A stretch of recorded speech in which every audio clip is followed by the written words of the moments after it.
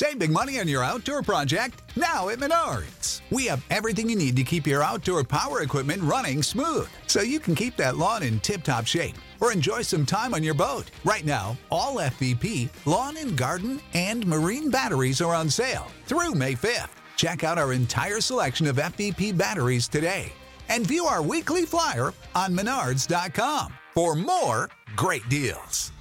Save big money at Menards. Welcome to Five on the Floor, a Miami Heat and NBA podcast from Ethan Skolnick with Alphonse Sidney, a.k.a. Alf954. Brought to you by the 5 Reasons Sports Network.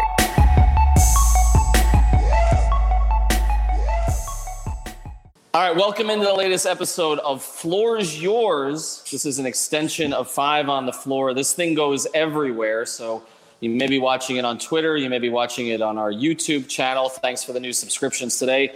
You may be listening to it between 10 and 11 a.m. on the Nothing But Net channel, and that is on Dash Radio. So download the Dash Radio app, and after you download that, just go to the Nothing But Net channel, and you will find us. So that's the place to go. I'm doing this from a slightly different location tonight, so I hope I'm not too echoey. I apologize for that. But my daughter is baking a cake in my apartment, not unsupervised. So hopefully the place will not burn down. We've got a couple of new people here with us tonight. Alf is going to be a couple minutes late, but he will be here. Alex Toledo beat him, so he gets the cookie. He's next to me here on the right side. He got just like Dion, baby, making buzzer beaters. That's right. Dion Waiters. We're going to talk about him tonight. Above me is David Fernandez. He's wearing the Five on the Floor shirt.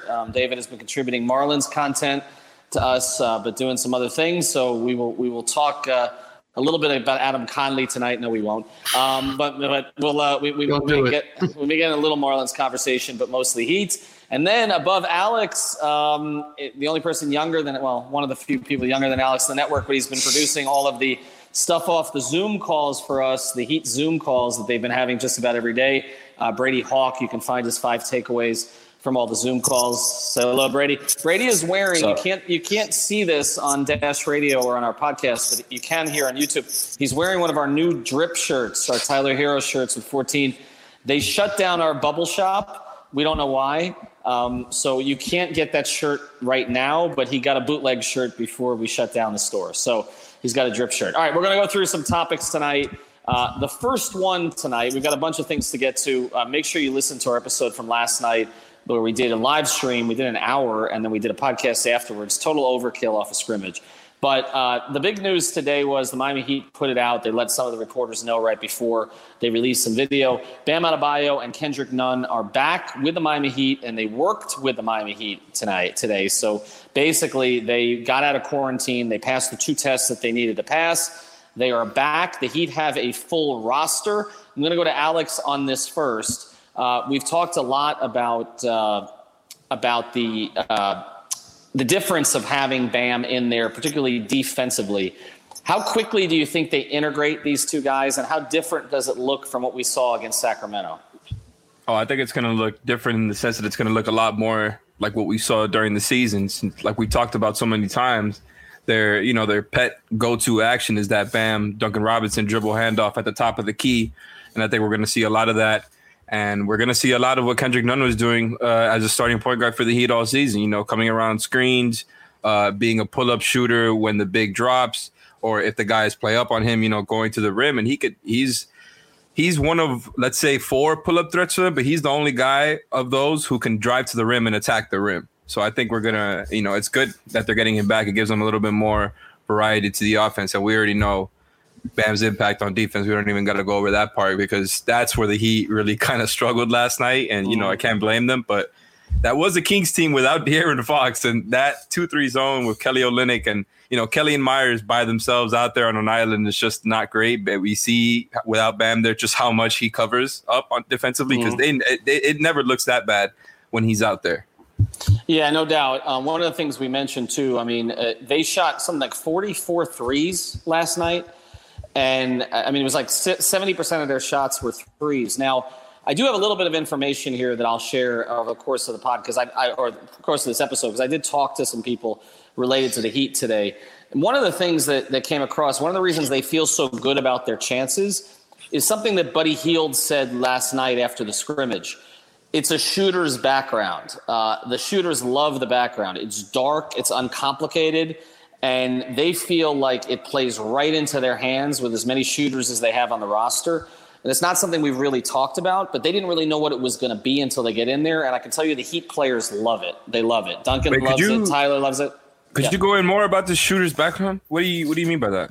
Well, it's a dark. What I was told was the shooters like it because it's a dark background. Basically, it's not cluttered in any way, and they feel like it's clean. It's a more natural gym environment. It's a more natural gym environment. There's none of the other distractions. I know that the Heat put in some distractions, but there's none of the other distractions that they're accustomed to. And I was told the players love it, and they think it plays right into their hands, and it's kind of fed the strategy of we're going to take even more threes. And that's the way we're going to go. Better depth perception that Benjamin says. I think that's true, actually. Just looking at it, looks like it. But I think the other thing is they do need to get to the line some, and Bam is somebody who can get to the line. They only had 3 players this year who averaged 4 free throws a game. Jimmy, Bam, and Dragic at 4.1 was Dragic. Kendrick not only averages 1.3 a game, Hero averages less than 2. Unless they develop that part of their game, which may not happen yet, they need Bam to be able to get to the line. Did we see how many free throw attempts Jimmy got last night? Because now that you're talking about it, it's kind of going to be interesting to monitor their free throw rate in this environment, because that was something they really relied on offensively was Jimmy's think it was number one free throw rate. I think he got 2 and 1s. So 2 and 1. He got 2 and 1s, but I don't think he got any straight free throw attempts. No. Brady, we'll go to you on this. From what you saw last night, we've talked about Bam a lot. What can Kendrick Nunn add? I think Kendrick Nunn could take away some of the stuff that Tyler Hero has to do. You know, he kind of struggled last night shooting the ball.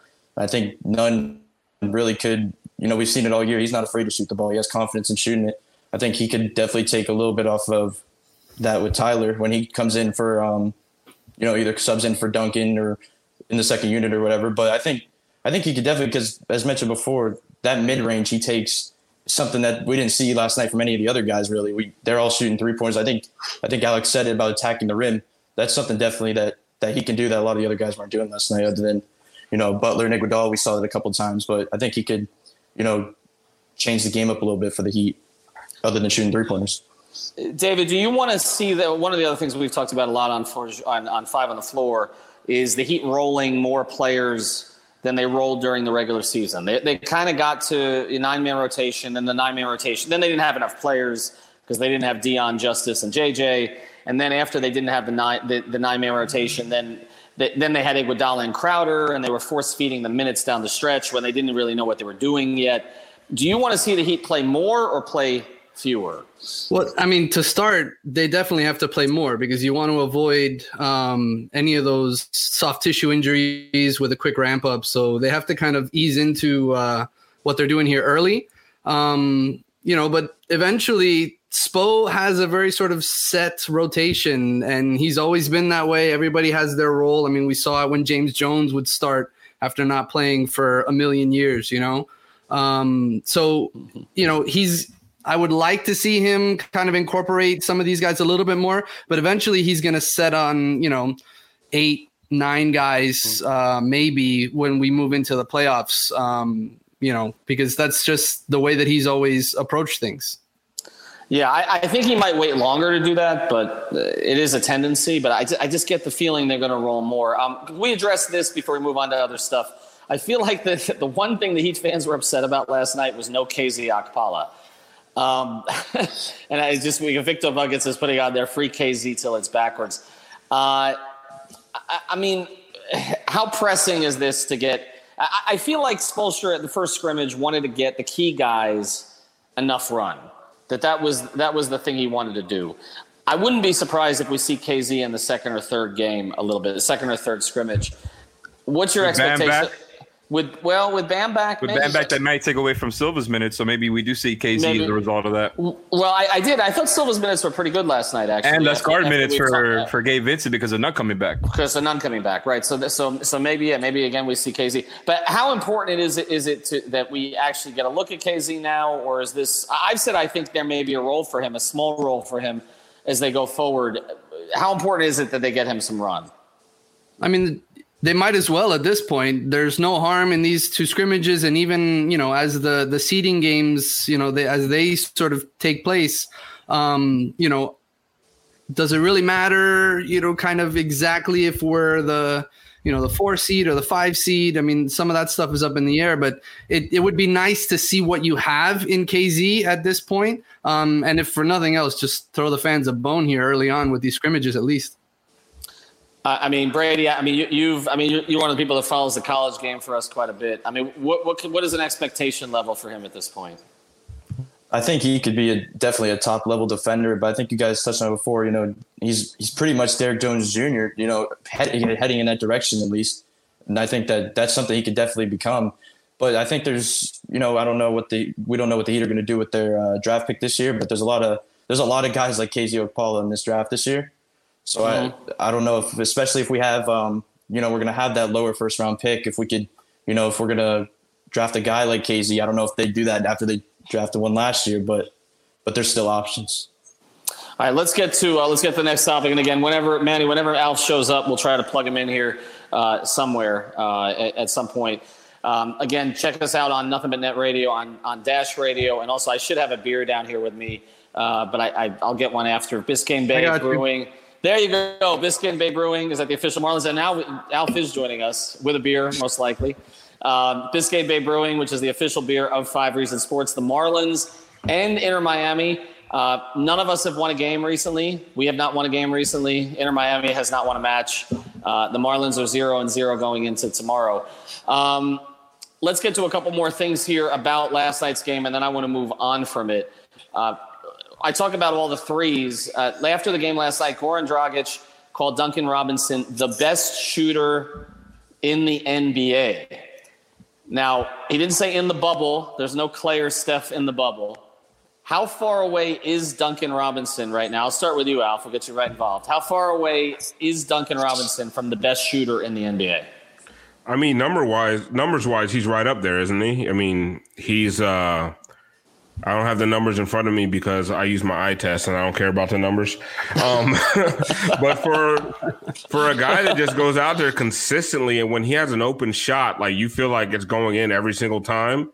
I mean, I legit think he's going to have a couple 10 3-point games in the playoffs. And that's going to be pretty wild when you think about the history of the league and guys coming in, guys like Duncan Robinson, undrafted, hitting 10 3-pointers in the game in the playoffs. Like he's going to have some monster games, and he's legitimately one of the most important, if not the most important offensive piece in a top 4 team in the East.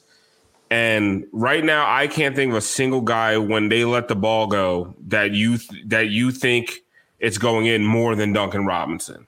And maybe it's because we haven't seen Steph in a while. And that might be it. And or I think that or Clay. Yeah. And it might be a recency bias, and it might be a Heat bias because I'm a Heat homer.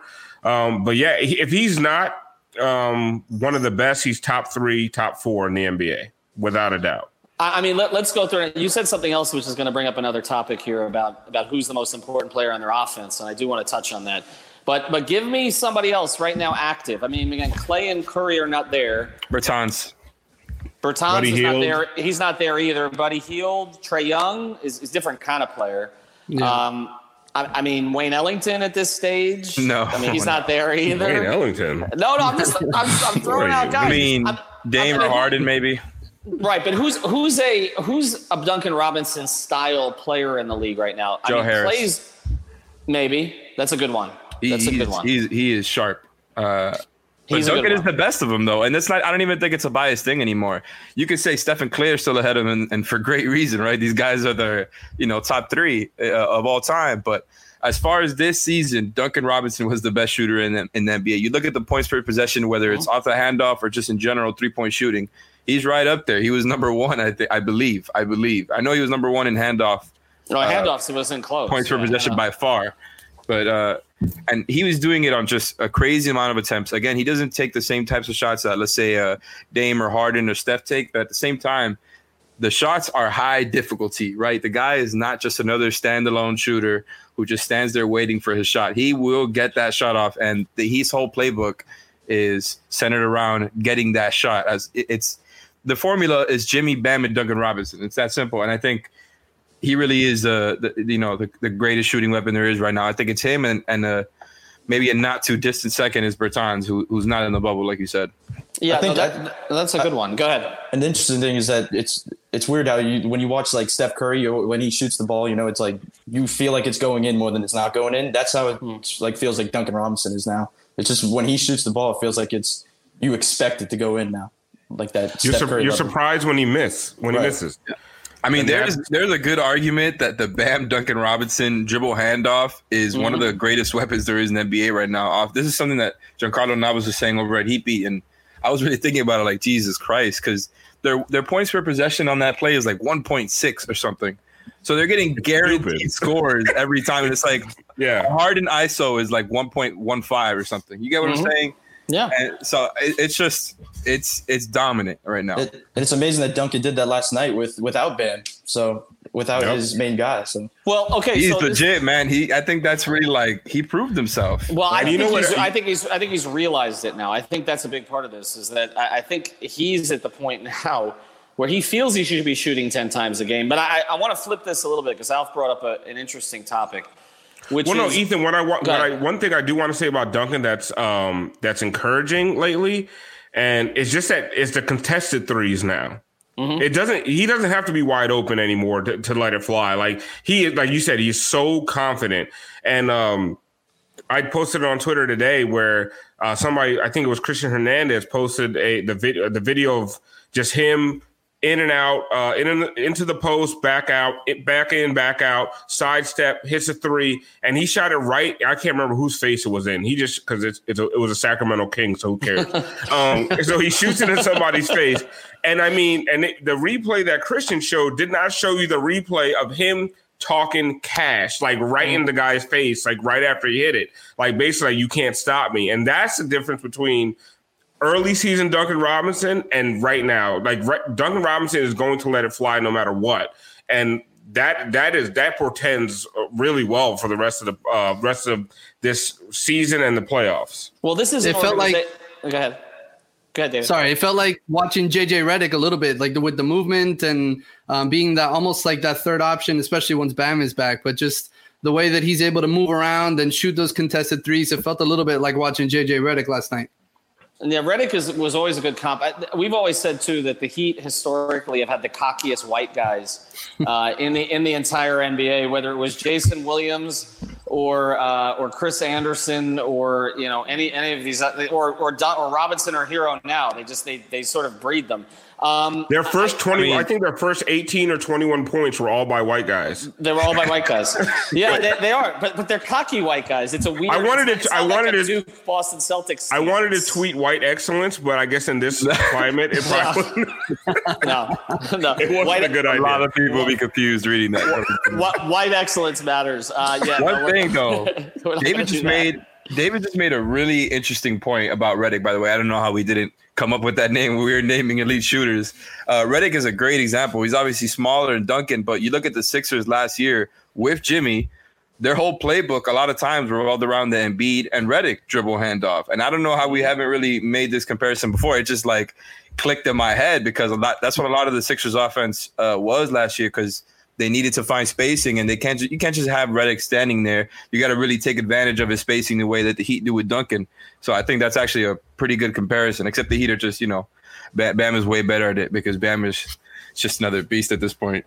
Well, the problem is I think of Redick as a podcaster now, not a player. I kind of forgot that he's actually on New Orleans because he's just become such a prolific podcaster. But let's get to the other topic that I thought Alf touched on. Is Duncan Robinson right now the most important player on the Heat's offense? Oh man, that's a good one. I'm stumped. I think he is right now. I definitely think he is right now. But I think that when you're projecting, I think Tyler Hero being 20 and Duncan Robinson being 26, I think that Tyler Hero will have a better offensive game than Duncan Robinson in 6 years. 6 years from now, I definitely think that he can, because he's shown plenty of just as bad as the shooting was last night. He showed so many positives. So I think 6 years from now, he'll definitely have that advantage over Duncan. But as of right now, Duncan, I think, has the advantage. I mean, right now, most people would say it's Jimmy, right? I mean, but all of us, I think, are thinking about Duncan. Is Duncan more? I mean, what Jimmy provides, which is he's basically their point guard in most situations. He is their best at getting to the line. We talk about gets to the line more than Harden, by the way, at a possession rate. On a possession rate.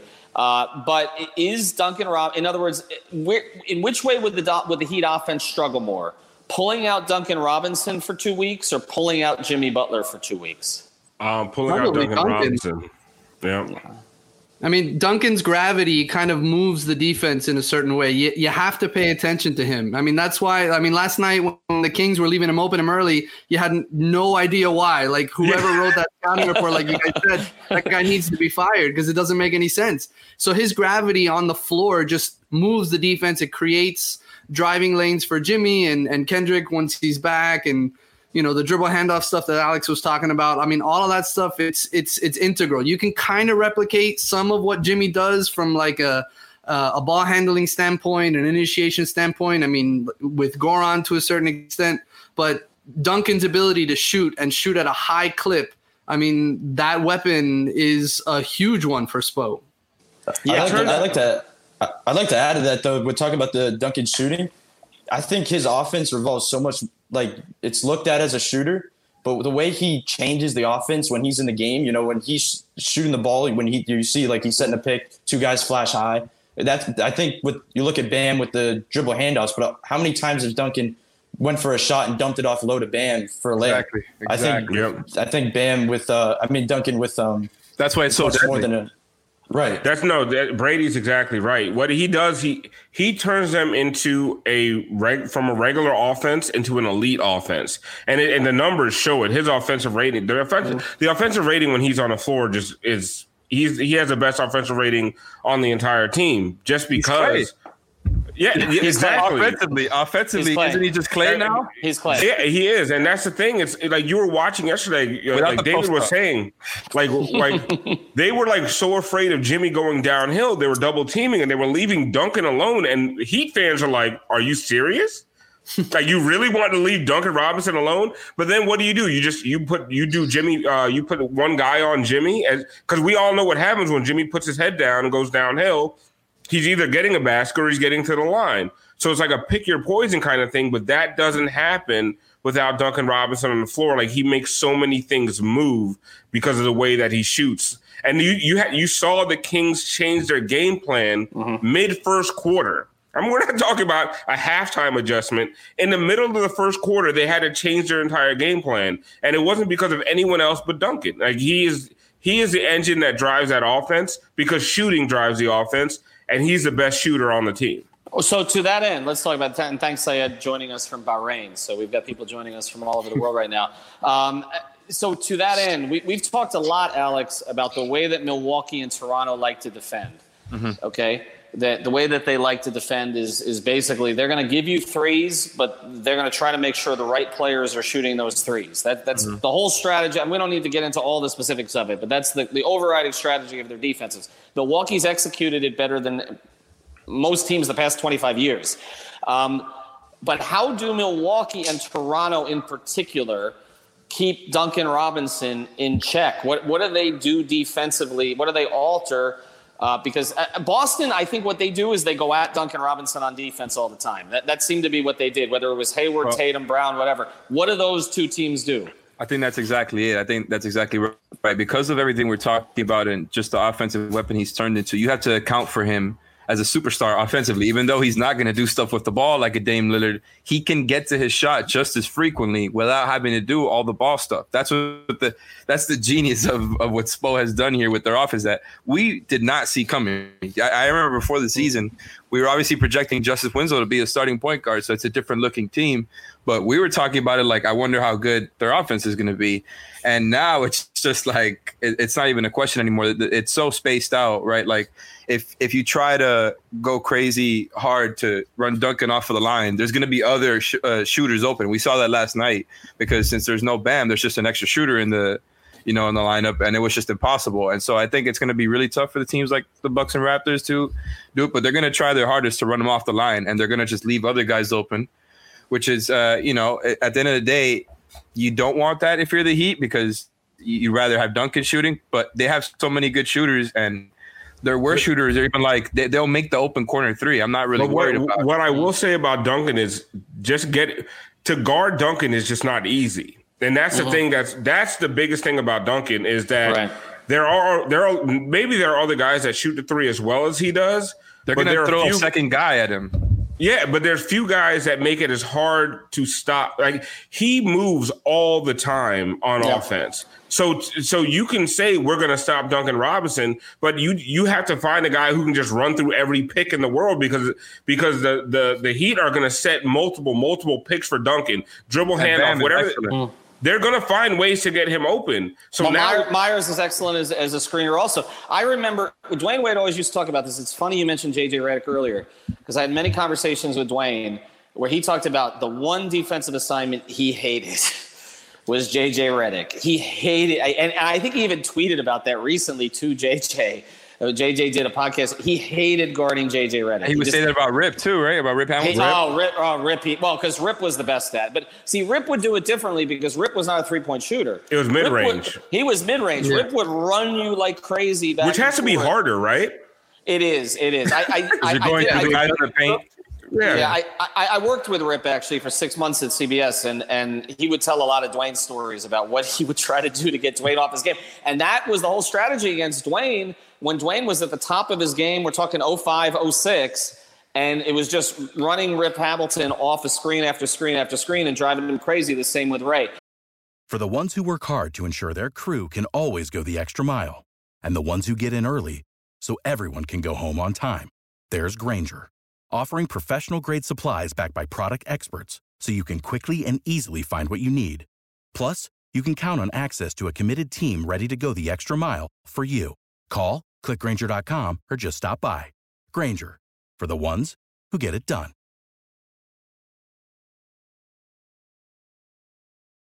All right, we're going to transition off this, get to a little bit something more fun here.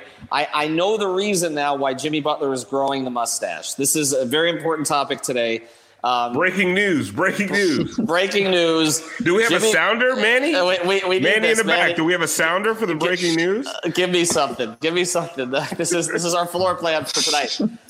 Jimmy Butler most people should be freaked out about coronavirus. Jimmy Butler is probably the most freaked out on the entire team. He refuses to bring in a barber.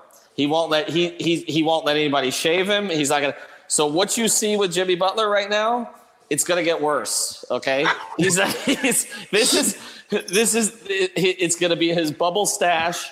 He's letting it grow. He will not let anybody touch it. This is truly a scientific experiment here to see the results of how he plays. How he plays, how much this affects him. I don't know if everybody saw the Hall & Oates video that he basically cut for Michelob Light today. Where the only thing that stunned me is that Daryl Hall is 73 years old, which, I mean, that makes me. Oh, wow. I mean, that's amazing. But so anyway, so I had some questions last night. Are we doing the Hall & Oates bit? We should do the Hall & Oates bits. We should. Man-eater. Say it. What is it? Kiss on my list. No clue what any of that means. No, you don't have any. You don't have any idea. I grew up with it. Jesus Brady, you know what that means? No idea. That's Blue-Eyed Soul, man. Alf, you know that, right? Yeah. No, listen. Don't age me, bro. I'm as old as Alex. I listen to Lil Baby and Lil Nuck and mumble rap. You were waiting for J. Cole to drop the 2 tracks last night. You were. Lane understands what I'm saying with the Hall & Oates bit. There you go. Check your allies. There you go. No, Daryl Hall is the blonde one. Not Oates was the. You are literally doing the Hawkins ass bit right now. One person, isn't it? It is one person. All right, so we'll switch off of that, but that's where Jimmy is going to go. People who know Hall & Oates use AOL emails. By the way, there are two people in the media down here who still use AOL emails. Le Batard and Mark Jones. We got on Mark Jones about that. We got on that. All right, let's transition to the next basketball thing today. Oladipo scrimmaged today. There's still this question about whether he's going to play, not going to play. I don't know if he's teasing at this stage. He didn't look real good. I caught some of it today. I mean, it's a little rusty. Guys are going to be rusty. I know our friend Stan Van Gundy basically scolded everybody on Twitter for paying attention to two preseason games or to one scrimmage game and after 4 months and making an assessment. Do you guys expect Oladipo to play? And at this point for Indiana, does it matter? Are they a threat to the Heat? Now that Sabonis has plantar fasciitis, are they even a threat to the Heat anyway? Man, that's a good point. The Sabonis thing really does change things because he was arguably their best player all season, right? You can make a case for Brogdon because he was their engine, but Sabonis was really important to them. And without him, I don't know that Oladipo is going to be able to kind of fill in that gap, considering that he's not really anywhere close to 100% based on his play right now. And he was trending the right way, by the way, just to be fair. Before the end of the season, I read that the last 5 games of the season, he was averaging like 19 points on 48% shooting from the field, which, again, it's 5 games, but it was a little bit of a trend upwards. So I'd like to see a little bit more from Oladipo, but I think you're right there that without Sabonis, even with Oladipo there, I don't think maybe they could win a game or two against the Heat, but I thought it would be a great series with the Pacers healthy, and now I'm not really sure. David, can they press the Heat in any way? Or do the Heat need to get to 3 essentially to, chase down Boston to get Indiana in the first round, avoid the Milwaukee bracket? And I mean, in that case, they would avoid the Milwaukee bracket. They'd avoid the Boston bracket, right? And they just would have to deal with Philadelphia, with Indiana and then Toronto in the second round potentially. I mean, that the way that it's laid out like that, if we can have Indiana and then Toronto, that might be best case scenario for the Heat because, I mean, at this point, I don't know that Indiana without Sabonis, with, Oladipo at 75% or whatever percentage you want to put at it, I don't know that they can push the Heat that much. I mean, they'll be scrappy. They're well coached. They've got some interesting pieces, with Brogdon, Miles Turner's okay. TJ Warren, man, he's been lighting it up. Right, and then there's that sort of emotional. What happens when Jimmy murders him? TJ and Wilder. But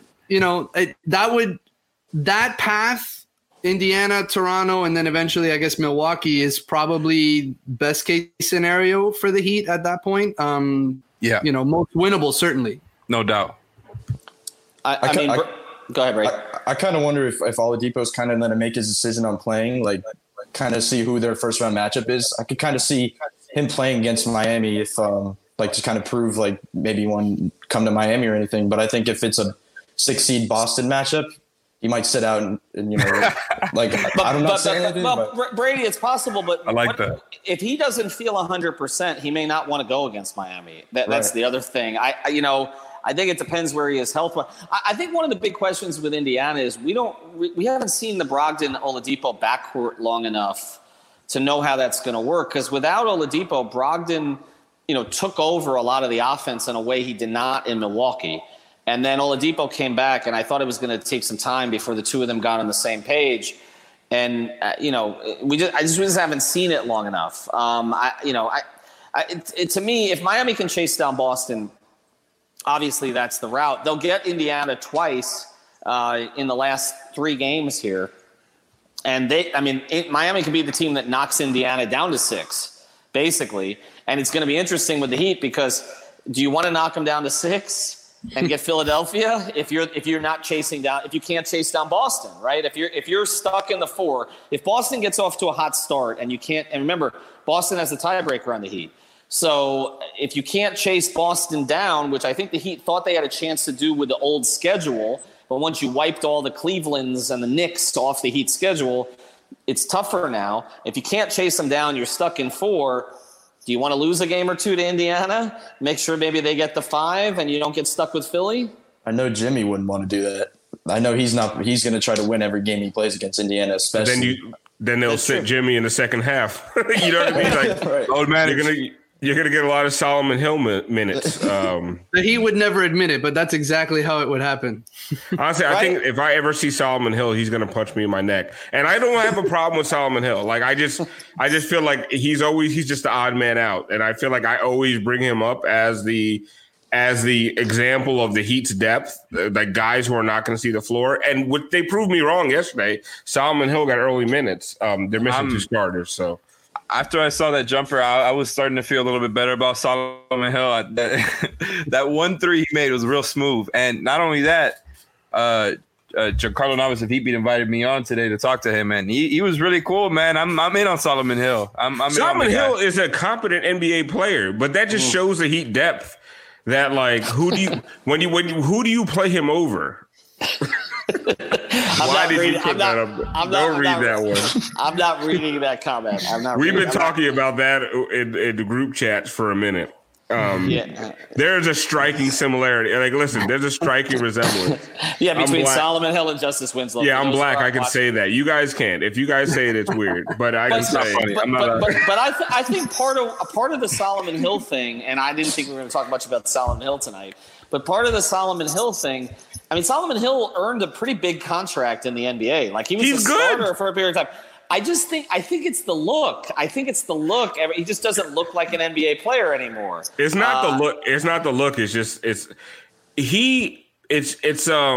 feels like he never reached his potential. So he was always like a theoretical 3-and-D guy who was never exactly. But when has he actually fulfilled that potential? Like, you would think if anybody can get him there, the Heat can. But I almost don't want them to because I don't want him to get a 4-year, $60 million deal. I think Pat's over those. I think we're past that. Solomon Hill, though, he was the one with the highest 3-point percentage from the 3 guys that they acquired, by the way. And he was playing some ninth man rotation minutes in Memphis, and along with Crowder. So I don't know.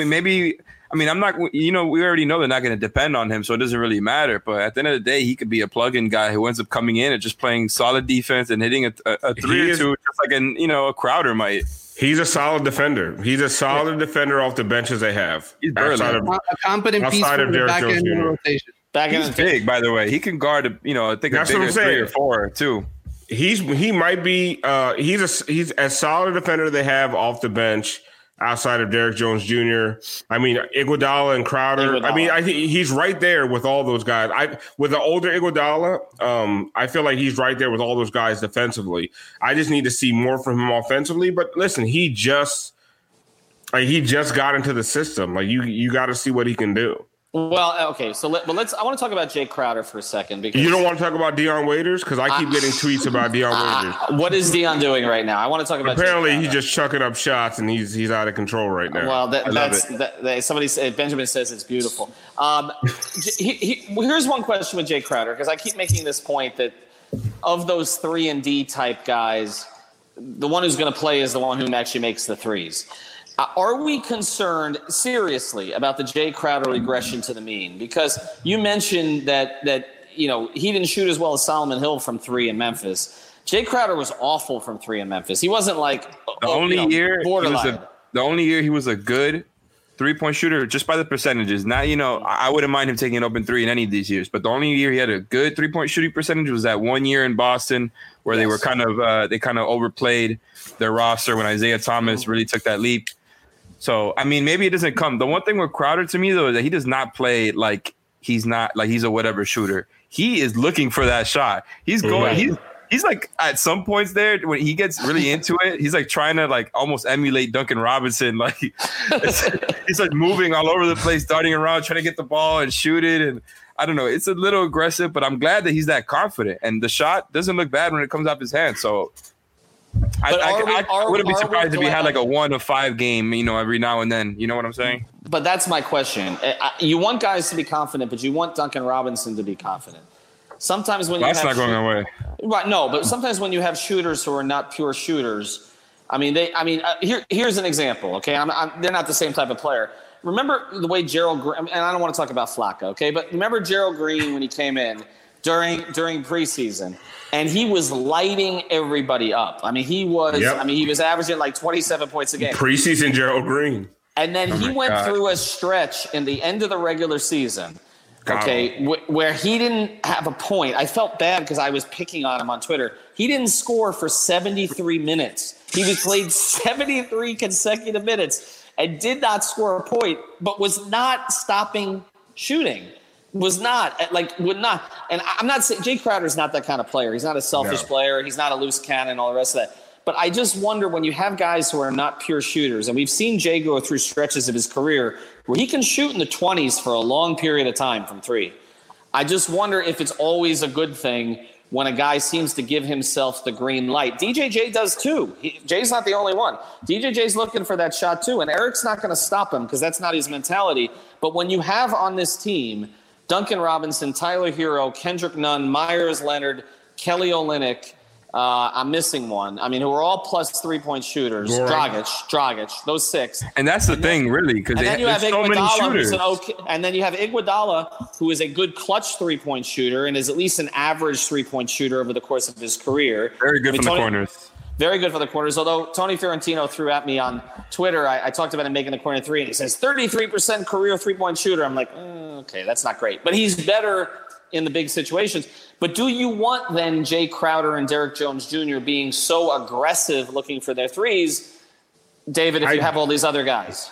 I mean, listen, the great thing about what just happened here is that we listed like half the roster, more than half the roster. So Spo has the flexibility to kind of plug in who's sort of hitting that night, and with the sort of positional flexibility that they have with Crowder and Iguodala and DJJ, all these guys can sort of play that 3-and-D role. They're sort of undersized fours, but the whole league is undersized fours now, right? Mm-hmm. So he can just go with the guy with the hot hand. I mean, I know that Spo tends to have like a very sort of regimented rotation and things like that. But if Crowder's not hitting, I mean, he's probably not going to be in the game at that point. So, they're going to take those shots early, but, ideally the closing lineup has whichever one of those 3 or 4 guys that's hitting that night, at least to be the threat.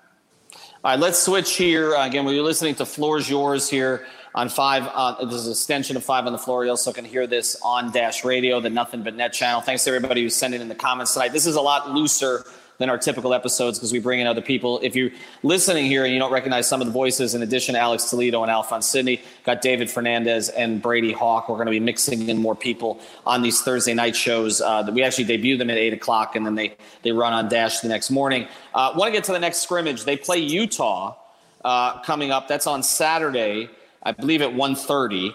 That's their second of 3 scrimmages. The Jazz are interesting but chaotic right now. We don't really know what the Gobert-Mitchell relationship is other than what's been written about on ESPN.com.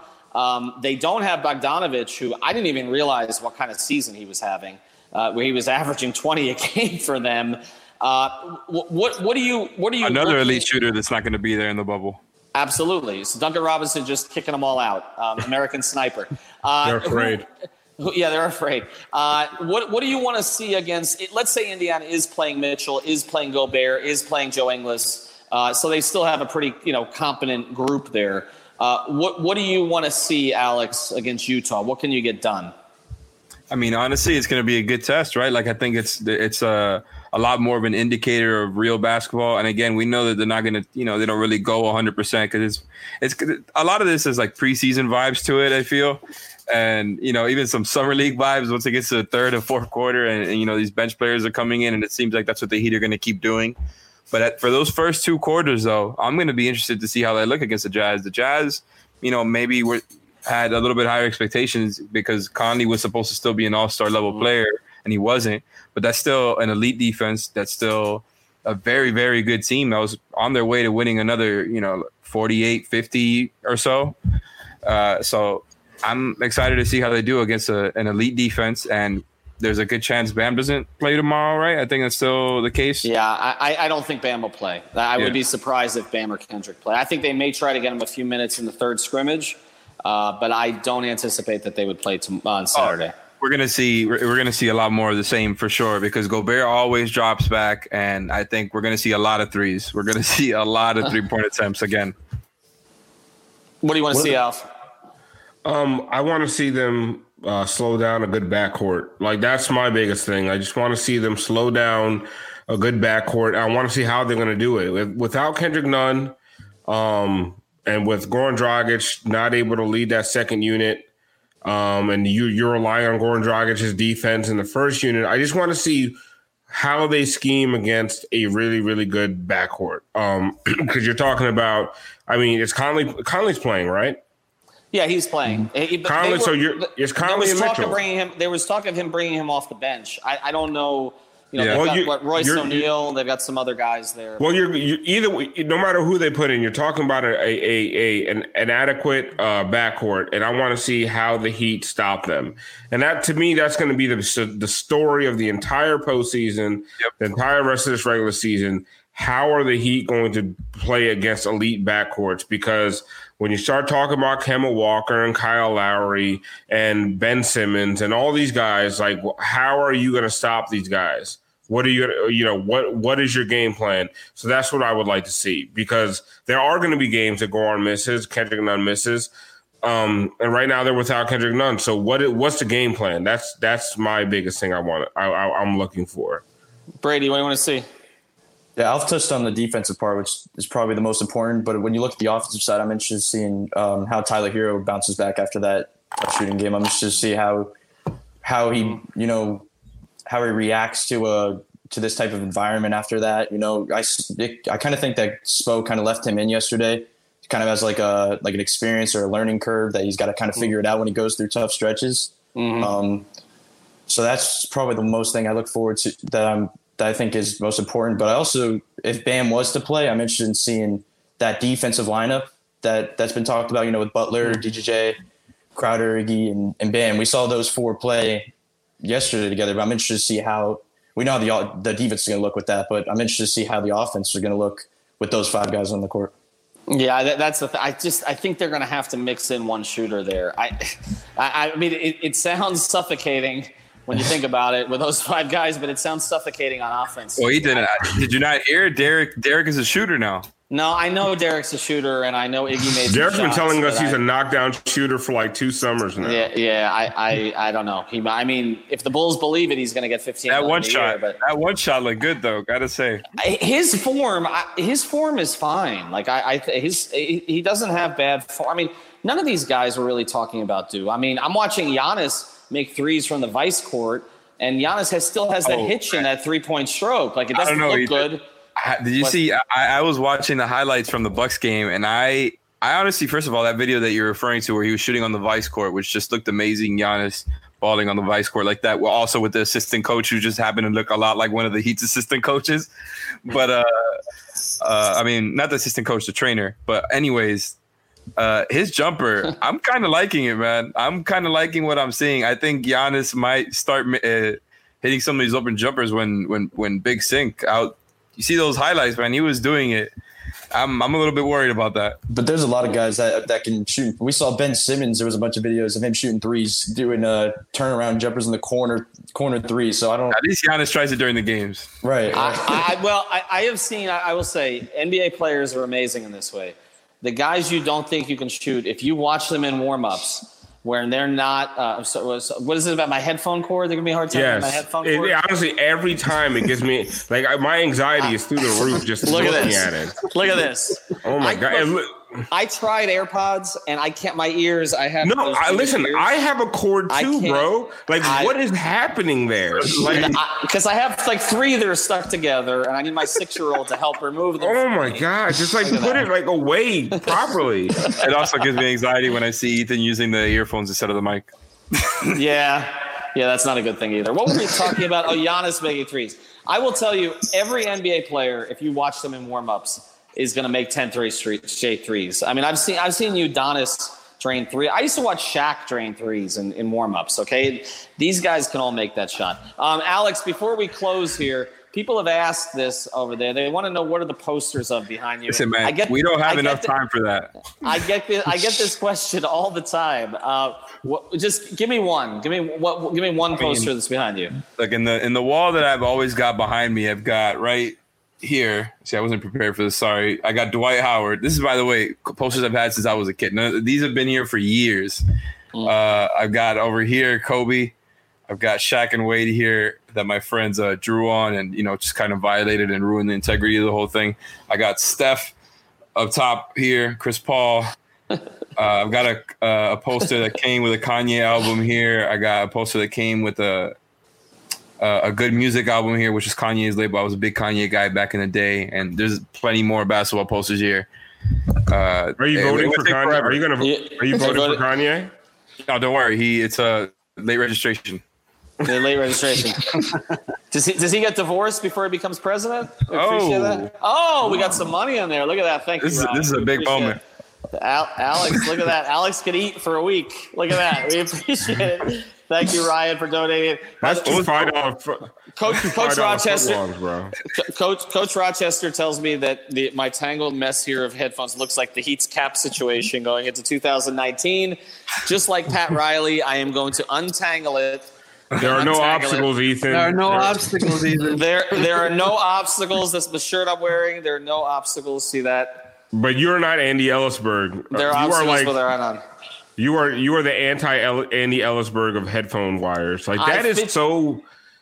I've told this story. And I'm going to tell it every show until you detangle your headphones. Ethan walks around the Heat Arena with a mess of wires and he brings a laptop bag, puts it down in the media room, takes his laptop out and walks around with a mess of wires and chargers. And he just holds his laptop and the charger and walks. Honestly, I think most people think he's an insane person. I'm homeless. I'm homeless. They think a homeless person is rambling around the arena with an old laptop.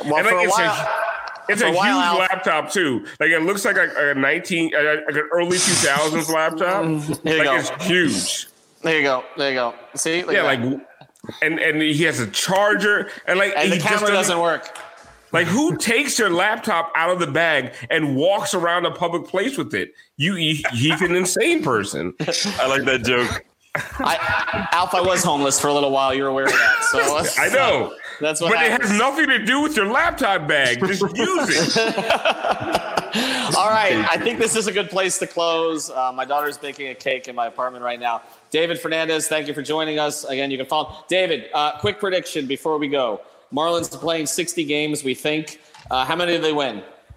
I think at least 25. They're going to surprise some people. All right. 25 wins for the Marlins. Brady, you can catch him. He's youngest sports agent on IG, but you can also catch his work on 5reasonsports.com. Alex Toledo, follow him at Tropical Blanket. Alf954, Ethan J. Skolnick. Thanks for listening to us. I know this sounds like a mess on Nothing But Nets Dash Radio, but we have fun every Thursday night, so you get that from us on Friday. We'll be back next week. Nekias Duncan's going to join us again early next week. He's making the rounds. He's going to get back to our podcast. Thank you, everybody who joined us tonight, for all the comments. Thanks for listening to the YouTube channel. We are going to be blowing that thing out. We're going to have so much content there. Check out Janelle Moore's new show, I Got More, that posted this morning, and all the other content. We're putting all the Zoom videos from the Heat post games where Alex is frustrating Eric Spoelstra. All of those go on our YouTube channel. Thanks for joining us. Thanks for Alex for beating Alf to the party tonight. At the buzzer, baby, like Dion.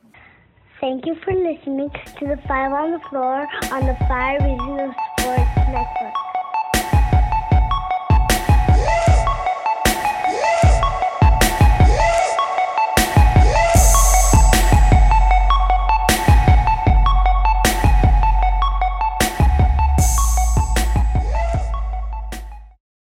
For the ones who work hard to ensure their crew can always go the extra mile, and the ones who get in early so everyone can go home on time, there's Grainger, offering professional-grade supplies backed by product experts so you can quickly and easily find what you need. Plus, you can count on access to a committed team ready to go the extra mile for you. Call, click Grainger.com, or just stop by. Grainger, for the ones who get it done.